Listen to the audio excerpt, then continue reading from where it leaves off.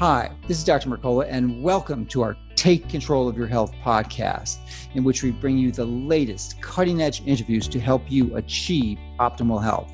This next interview is part of my Best Of series, which features some of the most popular interviews with leading health experts. So thank you for listening. Now let's get started with this week's program to help you and your family take control of your health. Light. Most of us have no appreciation of the profound healing benefits it has. Hi, this is Dr. Mercola, and I'm joined today by James Carroll, who is an expert in light as therapy, or something we call, or is called, photobiomodulation. And one of James' ambitious goals is to have photobiomodulation as the first-line therapy for 100 diseases in 100 countries by the time he's 100 years old, which is about 45 years from now.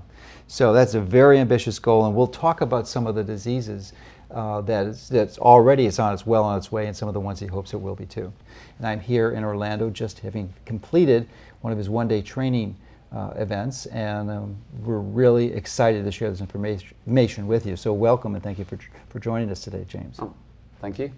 Pleased to be here. So you really have acquired, you've been doing this now for 3 decades? Yes, 30 years. 30 years. 30 years. I mean, this is the beauty of tapping into someone who's really been committed to this field and acquiring all this information and then translating that information into practical therapeutic insights. So we're going to share some of that information with you today, some of the highlights of what I learned in this full-day event. But first, can you tell us what catalyzed your desire to focus in this area 30 years ago? At that time in my life, in 1987, 86, 87, I had a business with a friend which was to raising government grant money. So we sold government grant information and government grant consultancy. One of our clients was a laser company, and it was a kind of grant which requires collaboration with academic institutions. So one of them was the Guy's Hospital in London, the tissue repair research unit there. And so we helped them raise £1 million to work with them. And in the process, I got to meet Mary Dyson, who's one of the 4 main editors of Gray's Anatomy, and she is also was head of tissue repair research at Guy's. So I got to see some of the work that they were doing. And when I found out, when I could see, the work they were doing with cells, and then with small animals and rodent studies, and then we got to see, at those days, what wasn't controlled clinical trials, it was just single cases. Then I thought, this is amazing. This is going to be in every corner of every department of every hospital in the whole world within the next 5 years, I thought. And I've got to give up what I'm doing, and I've got to do this. So I went to work with a laser company that was supplying the products for her research. That's how I got into it. Okay, and at the time, light therapy really consisted of lasers because LEDs really weren't available back then. So maybe you can tell us about the transition or the development of the technology over time, because you've been in it from the beginning. There were LEDs around at the time, but most people in this field were actually using lasers, as you said. What's changed? In those days, I remember the first lasers that we were using, I think they were 15 milliwatts, and then they kind of made it to 25, and then to 30, and then we got to 50, and whoa, we got to 100 milliwatts, and that felt like an awful lot. And we finally got to 200 milliwatts, and then these diodes were getting stronger. I mean, these days, it's quite common to see 30-watt laser diodes around. So, 30 watt for one diode? Yes, it's wow. quite possible. So that's the technology moving forward, but that doesn't mean to say that's what you need. That's just laser diodes have moved along, and what you can do now. And the cost has come down. And the cost has come down, and so you could take a high-powered laser, but you then diffuse it, so you wouldn't want all that power in a small spot. Sure. So you can cover a larger area. Yeah, and the cost has come down, so we can make clusters of lasers as well. Sure. That's how we're doing it. You know, that's the beauty, is that you don't really need a lot. There's a sweet spot, this Goldilocks dose that seems to work really effectively. And in fact, if you use too much, even though it's simple light, it can be counterproductive. Yes. So we want to be somewhere, I mean, cells seem to like somewhere in the range of 5 to up to 50 milliwatts per centimeter squared as a density of light. You can use less, you can use more, but really if you want to have successful in vitro studies, that's where you need to be. Similar doses seem to work in superficial wound healing and inflammation. and unless you're going for deeper targets, that's usually enough, and then you apply it for something like a minute, and you're going to get the results. A minute, which is just extraordinary. It's just 1 minute is all you require. So let's go back into the history a bit, because I think it's important that you still can do photobiomodulation, which seems to be the most precise research term at this point. Yes, it's the new term that's been carefully, after a lot of discussion with folks from Harvard and the Navy and from NIH, and we get together and we've finally adopted this term. Yeah, I like it. It makes sense. But the older terms, and much of the research is around that area, is LLLT. That came in around about the early 90s. Even though actually photobiomodulation was first used, I got evidence in published research that goes back to 93 with that word being used. But that's a new term now. Now there's also some, so most of the research and the devices actually revolve around LEDs, not so much lasers. Would that be true? I suppose so now, yes. Yeah. It has, the balance has tipped that way, yes. Yeah. Yes. And there's a lot of confusion, because these are obviously LED lasers. You said LED lasers. The LEDs are LEDs and lasers are lasers. And okay, I'm sorry. I said. So obviously these are LED lights. Yes. And I've interviewed Dr. Alexander Wunsch, who's a photobiologist from Germany, and we've done a whole interview on the dangers of LED lighting. But I just want to distinguish that, because a lot of people, blue end of the spectrum. Right, because that's LED lights for illumination as a replacement for the old incandescent bulbs, but it's not the LED lasers. Particularly it's not, I don't know if it's LEDs, but they put these lamps, these bulbs, I don't know what, are those xenon bulbs? Whatever it is that they're putting in. Halogens? These German halogens, but there's some very blue light coming out of motor cars. Okay. Xenon. Oh, yeah. Right, so yes, I know the chairman of the sort of laser safety committee, the 60825 laser committee, and they were very concerned when they started coming out for exactly the reasons I think you are, because what the potential damages for the eye, for oncoming drivers. And it's not only the LED lights in your home, but when you're driving at night, you are staring at light after light after light, especially if in a highway. And your pupils are highly dilated, so you're taking in more than you would normally. Yeah, so that's why I really only, it may be illegal, but I only drive with lights, with sunglasses on. I wear reverse sunglasses, these blue blocking glasses. Why not? Yeah, so anyway, that's a bit of a tangent. The important point is that the LEDs that we're using for therapy, photobiomodulation, are not the ones for lighting. Not that end of the spectrum. These are actually boils down to primarily two frequencies, and maybe we can touch on that, the 660 and the 810 or 850. Yes, so most of the products in these days are in the sort of 600 to 1,000 nanometer range. There seems to be a gap around the 700s. Some debate about whether or not the 720 nanometers, there's some evidence that it doesn't make any ATP, for example. There are plenty of studies that show in the lab it doesn't do anything, but I have seen the odd paper that says it does, and I'm thinking once you see some evidence that it does, I don't know, it just... Again, as we spoke earlier, I think the more you know, the more you realize you don't know. And you have all this conflicting information. Absolutely. So, but there's still lots of solid evidence, research and anecdotal testimonials that have beyond profound benefits. Right. In randomized controlled clinical trials, there's around about 500 randomized controlled clinical trials in humans and about 4,000 laboratory studies and about 30 new papers coming out every month in this field. There is plenty of evidence. And you've got them all indexed on your software. Yeah, you saw that. Which is really neat.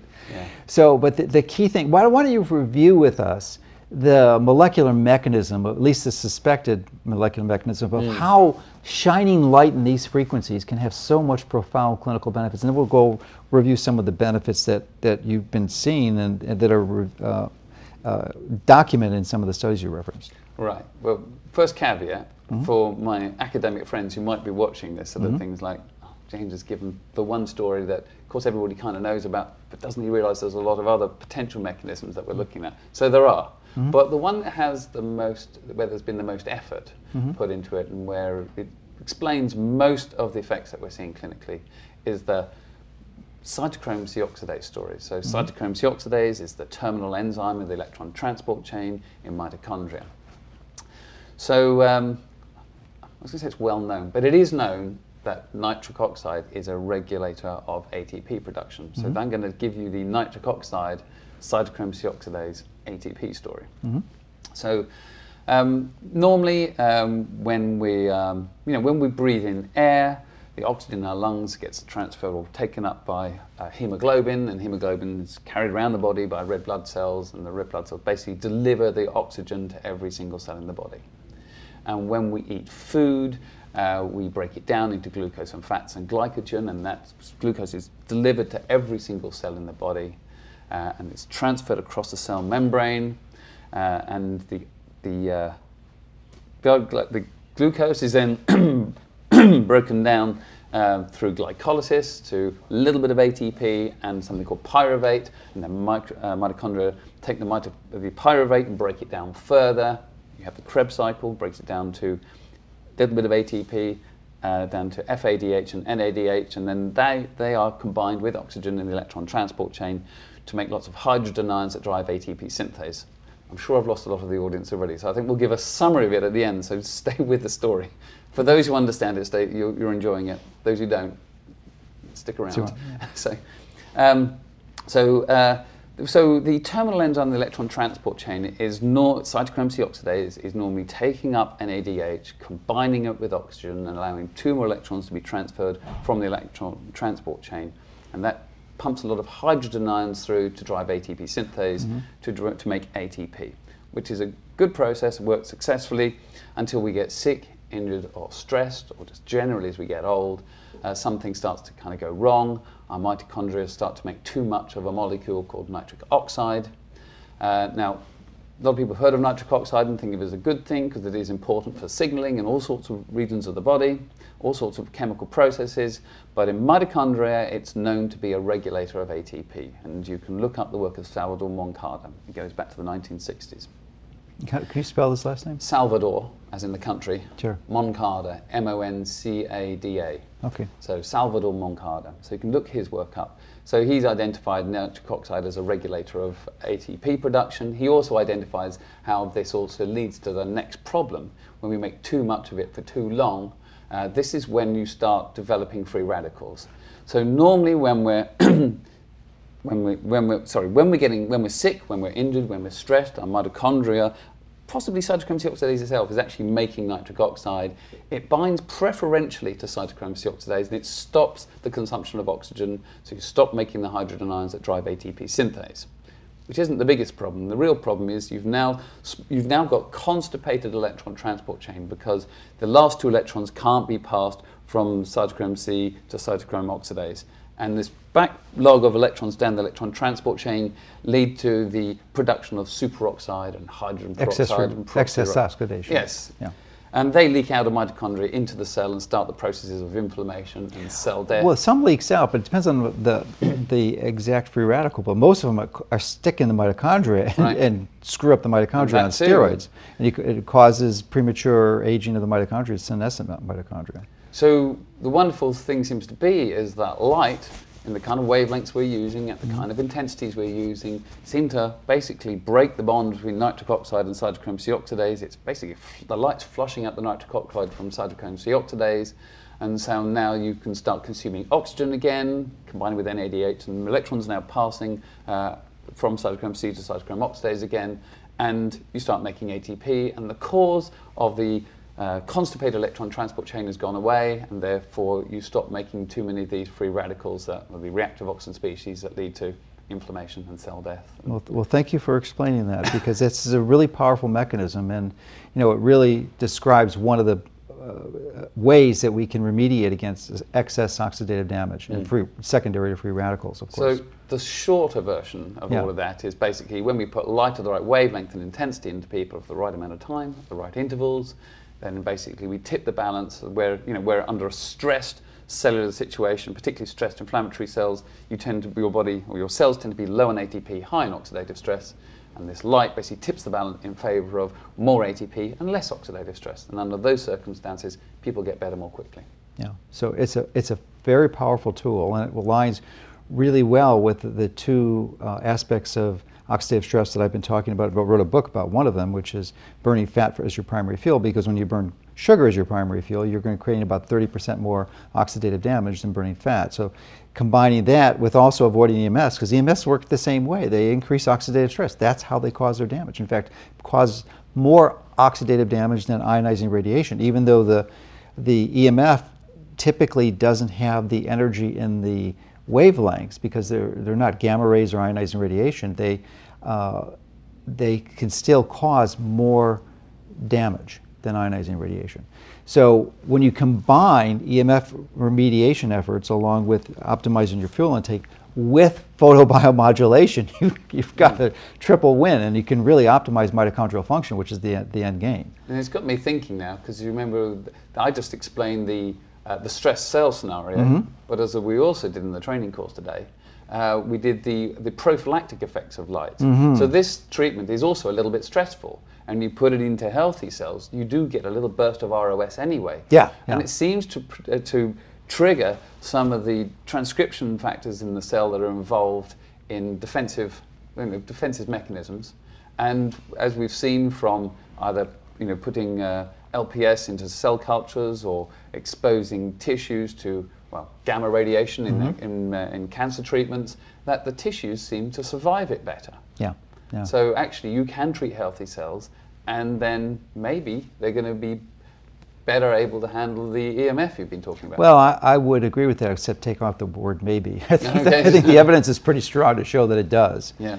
And I have personal experience with that. You make a very interesting product called the Thor bed, which is really high. The NovoThor. I'm sorry, the NovoThor. I'm sorry, the NovoThor, and have incredible benefits. And I use a less expensive version called the Juve, but I have treated myself prophylactically before I would go and do an intense workout at the gym, really stressing my hamstrings and doing walking lunges with 50 or 60 pound dumbbells.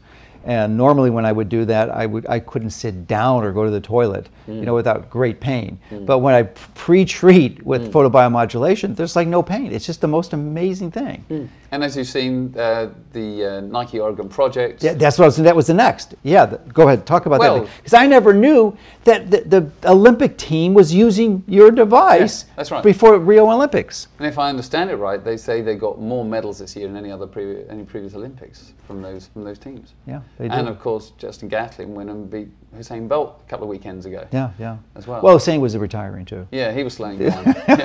But it's still quite testimony. He didn't run his fastest race, that's true. Yeah. So, but there's most of the track team was using it. Yeah. Why don't you talk about the Nike project, or the Oregon project, sorry. The Nike Oregon project. Well, I mean, controversial as he is, I mean, Alberto Salazar, I mean, he's always been trying to pioneer other ways of getting people to train harder and longer and recover faster. And as he says, recovery is, he said, on a scale of 1 to 10, recovery is a 10. It's as important as the training itself, he says. It's critical to their success as a team. I couldn't agree more. And he feels that this is now sort of the best therapy he's ever used for recovery. And what type of protocols are they using? Obviously, they're doing pre-workout treatments and post, or what's a typical strategy that at least the elite track athletes are using? What he says now is, he requires the team to use it at least 3 times a week, but actually they're using it every day without being asked. It's things like doing cryotherapy, which they've also used in the past, but the comment I get is that people don't enjoy it as much getting into the cryotherapy machine as they do getting to the light, but it's something they look forward to and enjoy. And is it pre or is it post? Because or is it both? Well, they're using it every day now. So what you've used it after a run, but of course you've just used it before you have a run the next day. So it's kind of all the time now. It's part of the routine. And when I interviewed Michael Hamblin about photobiomodulation, he anecdotally mentioned at the end of his interview that some people were using it to treat kidney failure, and actually were causing them to avoid needing a transplant because they were on dialysis and they got off dialysis. So I asked you that question today, and why don't you explain what you answered in the presentation? I don't know how many people are doing it. I know one person that's been doing it. So it's a veterinarian who's been treating kidney disease for some time now. I understand that when you get a diagnosis in a cat for kidney disease, then pretty much I forget what he said. It's like 90% gone already. There's only 10% of function left. It's too late. And it's one of the most common causes of death in cats. In elderly cats, it's one of the most common causes.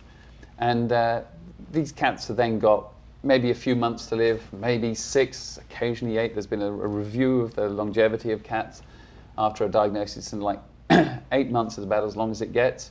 And he's got cats living for many years after diagnosis now, coming for routine treatment of the kidneys.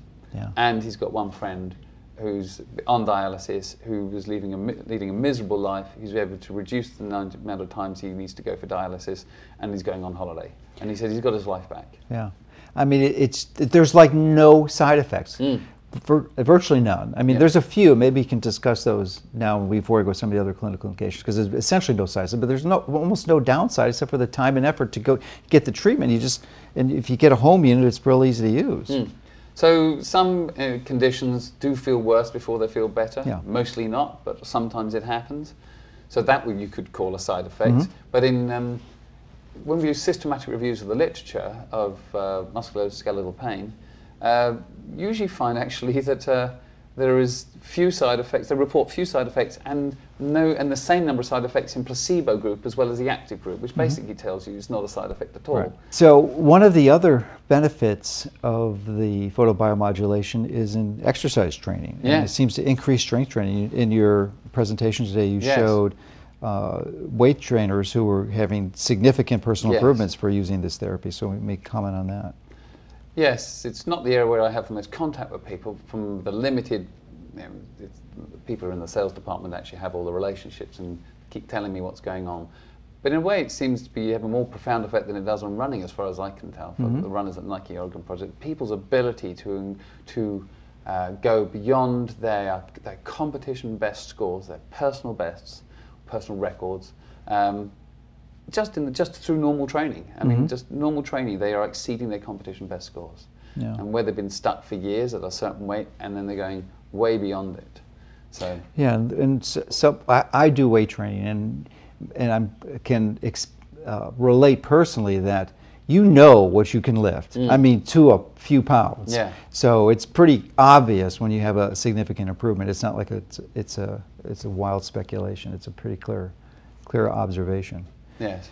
So, and are there other teams that are exploring this? I mean, you just got them into the 1916 Olympics, or 2016 Olympics. For 2020, are you looking at having more sports incorporating this technology? Well, the way our business goes is people contact us. Okay. So we don't have any outreach program for this. So okay. we're not chasing anybody. Okay. We're just responding to inquiries. We've got more inquiries for our handheld products, our desktop products, and our NovoThought product than we can keep up with. Okay. So that's a good problem to have. Yeah. So we tend to we're responding to demand rather than. So Alberto Salazar contacted you. Yes. Oh, okay. Same. Interesting. Yeah, he was the coach for Nike, so that's good. Right. Now getting back to clinical components, some of the other the therapies or problems that it's useful for is treating inflammation and edema and burns. So maybe you can discuss that. There's very little work on burns in terms of scientific work. There's no randomized controlled clinical trials, and there are some small lab studies on it. But the anecdotal evidence is consistent, is pain relief, is rapid, and doesn't come back. It's not a temporary kind of pain relief. And then the scars heal much better. And anybody who's got a low-level laser photobiomodulation product who's tried it on burns will tell you the same. You burn your hand on the stove and you treat it, you scald yourself, you treat it. It is amazing. It's consistently amazing. So it is a disappointment that actually it hasn't moved beyond that, and there aren't burns units using it. And I think if I had more time, if our sales department had more time, they might approach a burns unit for it. But that hasn't happened yet. I think the areas where, and I don't know if it's on your list, but it's central nervous system disorders. That's possibly some of the most exciting areas. I mean, I like heart diseases, and the things that get me excited are topics like multiple sclerosis, like treating traumatic brain injury, the possibility of treating of Parkinson's disease, Alzheimer's, macular degeneration. So those are the things that get me excited. Yeah, neurodegenerative diseases is a category. Yes, exactly. So what type of results have you seen of that, at least anecdotally at this point, because there really aren't a lot of trials or studies that show this, or study it, I guess. So dry age-related macular degeneration has been quite a few published papers now. I say few, I mean literally a few, 3 or 4 papers.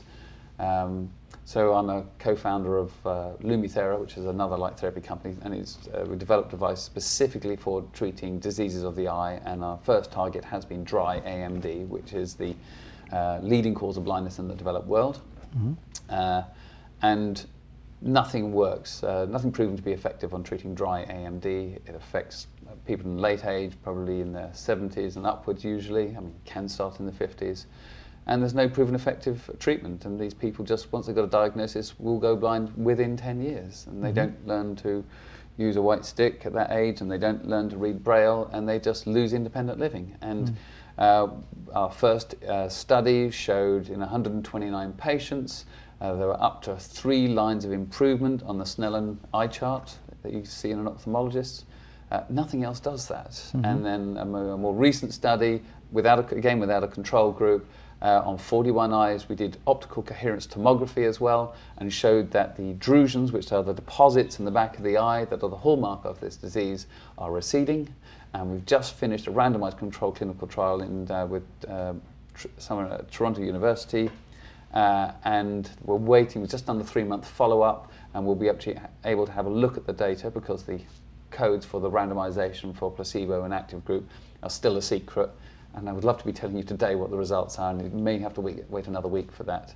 But we're optimistic that we're going to have the first randomized controlled clinical trial, and that will lead to this being, potentially being the first line of treatment for dry, age-related macular degeneration, for which nothing else works.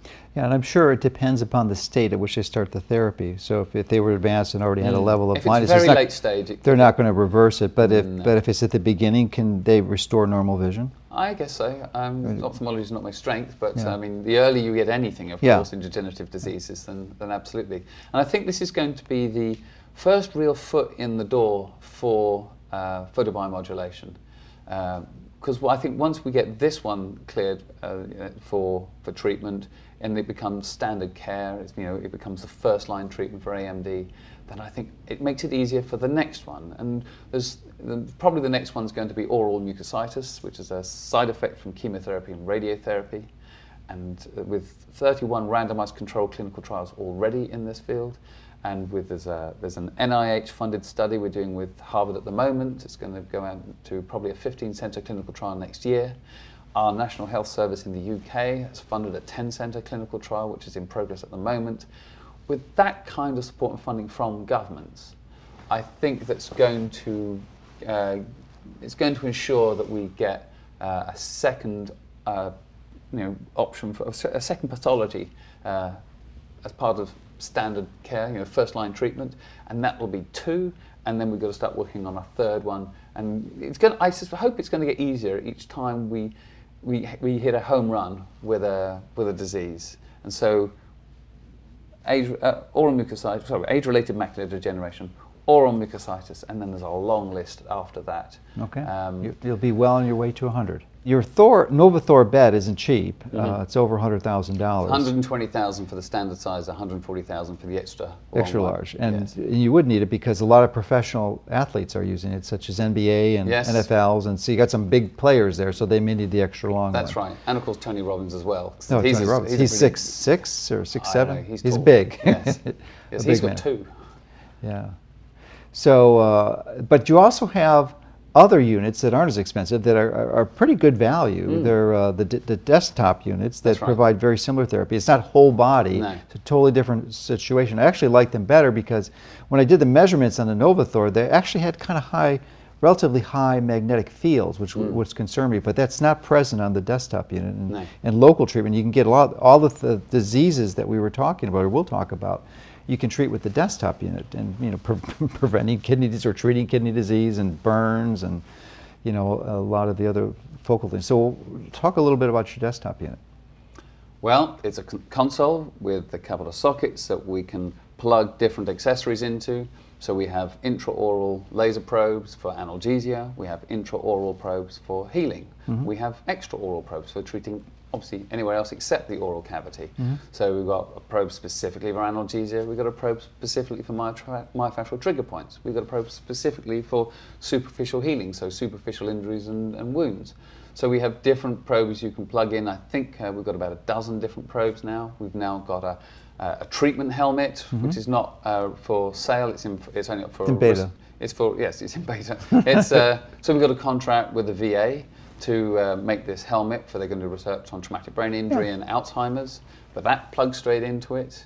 Oh, it plugs into the tabletop unit? Yes, it does. Oh, I did not know. So you need the tabletop unit for the helmet to work? Yeah, that's right. Okay, did not know that. So that delivers about 21 watts of LED light. Wow. If it's all the sections, we've got different switches all over the helmet, which allow you to target specific lobes. At least this is what they believe. So this is what they're going to be researching. So 21 watts if you have them all turned on. We've got extra large cluster probes in the pipeline now, which allows us to deliver 16 watts worth of laser over to a large area to induce analgesia.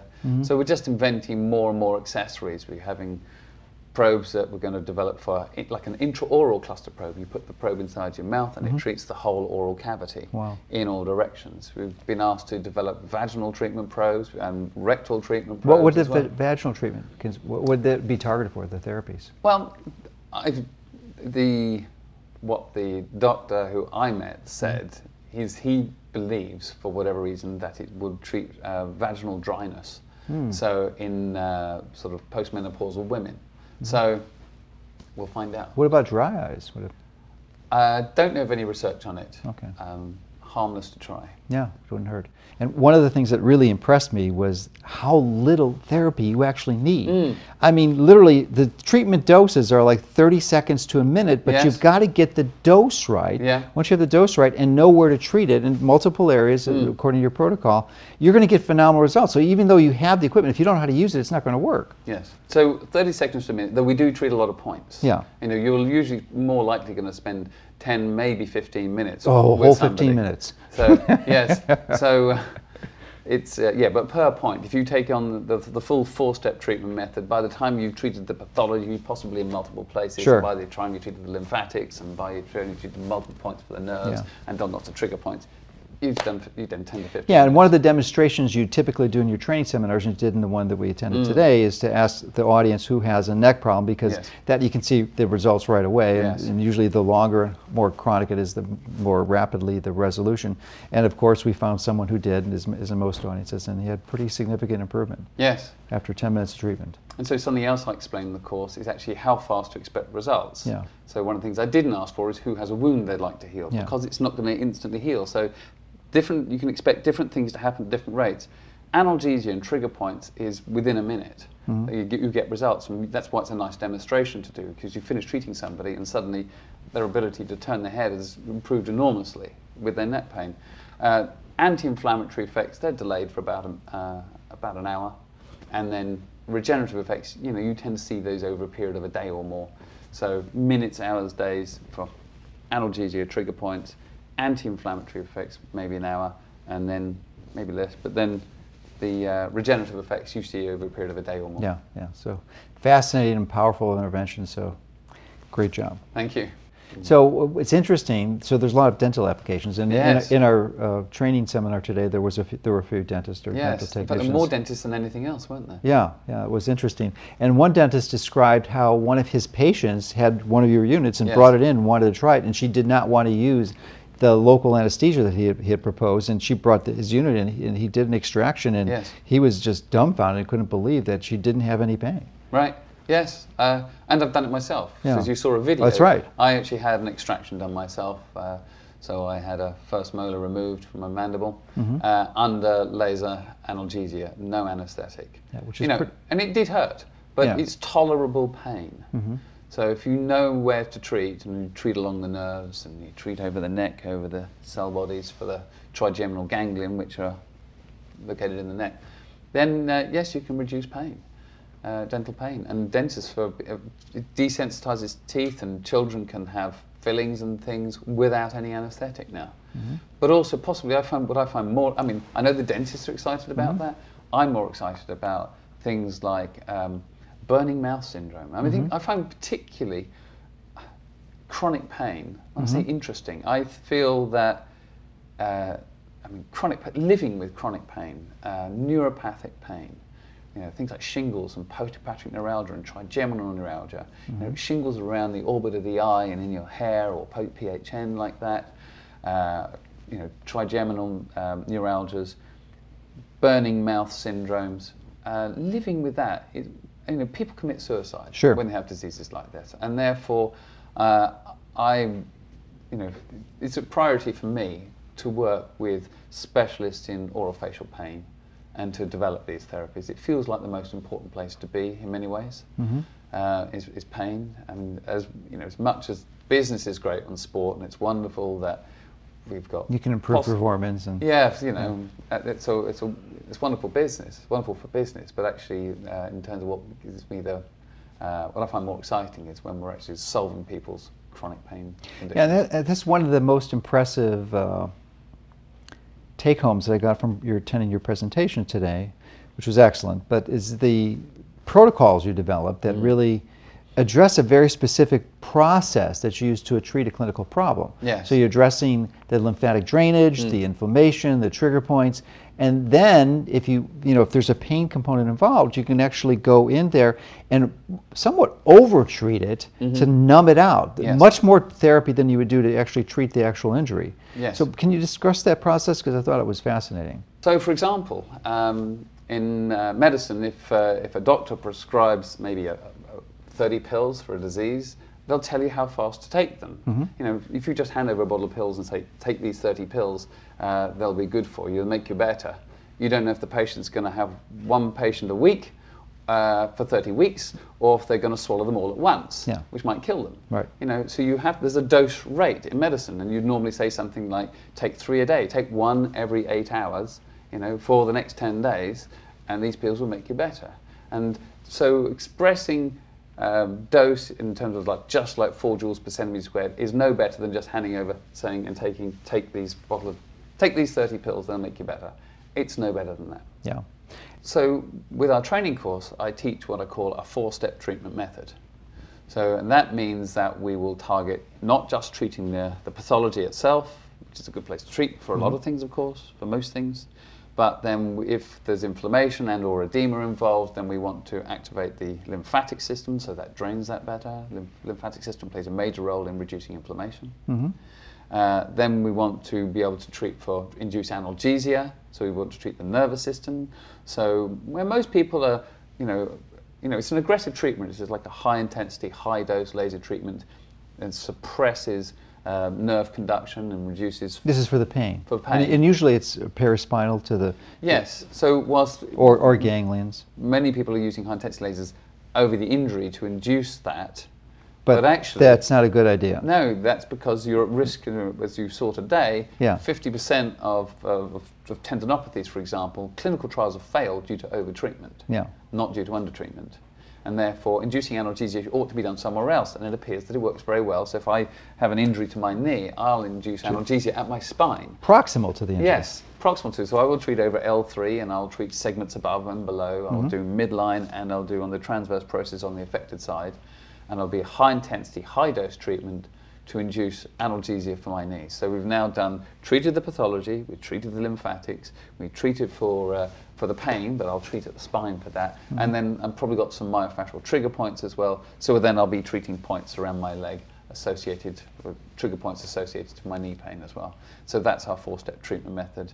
And of course, something we haven't discussed yet is treatments to tibia and stem cells. Oh, that's right, stem cell. That was the first on my list, and I neglected to mention that. Yes. It's fascinating to know that you can use PBM, photobiomodulation, to improve stem cell production. So working with a group in Israel that have shown, well, our first round of studies was treating a rat model of heart attack. So they occlude the coronary artery, they induce a heart attack, and then they used to treat the heart directly in the rat, and then they reduce the amount of scar tissue that forms.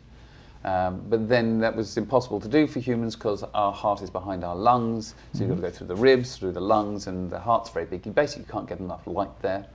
So the scientist Uri Oron, who discovered this technique, started putting light into bone. He does it through the tibia.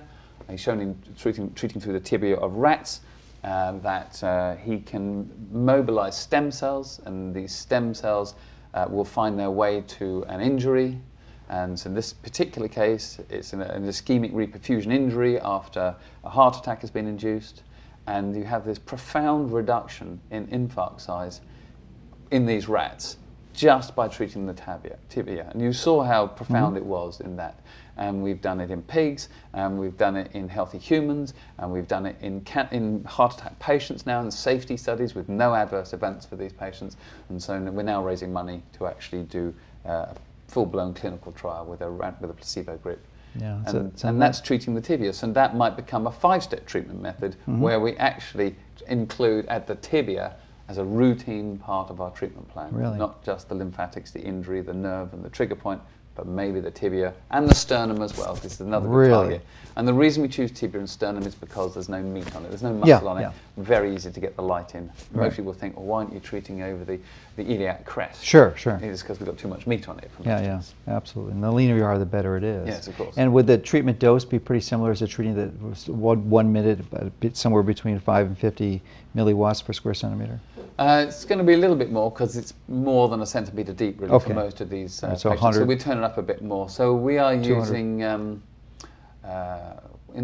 the rodent studies we're using just a simple 100 milliwatt laser, and in the human studies we're using a cluster of 5 200 milliwatt lasers. And we're doing multiple points down the tibia. So that's like that's 1 watt applied in 4 different places. At the same time, or 4 different treatments? 4 different places. Well, we've got some plans for how we might do it all at once, but at the moment, it's multiple points. Well, it's beautiful. I mean, it was just so fascinating to be attending your presentation to see how involved you are with all this ongoing research. It was just phenomenal. And and also was really impressive, and I didn't fully appreciate this, is the importance of overtreating, which most people do, and the confusion that many people may have if they're exploring this and trying to independently verify this through studying the literature, and you're going to get confused. And you had a brilliant presentation on explaining the optimum dose and what it's a very narrow range, and expressing your frustration too with how people or researchers are not talking about they're just talking about the total energy delivered when it's the rate of delivery. That's right. And then how they do the math wrong, and they're like 50. In most of the studies that don't show a benefit for PBM are literally almost always a result of math error. Yes. So why don't you explain that, because it was really a brilliant discussion. You summed it up pretty well. Yes. So there's researchers over-treating and not getting the results they were hoping for was one thing. We've got researchers who are not testing the lasers before they do studies, and those that do test the lasers don't actually measure the beam area correctly, so they are reporting them. It's a difficult subject. It's for specialists. It's for, you need scientists and or sort of the right kind of engineer to know how to do this. But people who are not trained in physics, unfortunately, are doing tests on lasers, and they're really not qualified and educated in the right way to actually adequately to operate these things, and then they report. And when you say lasers, it could be LEDs. Could be lasers, could be LEDs.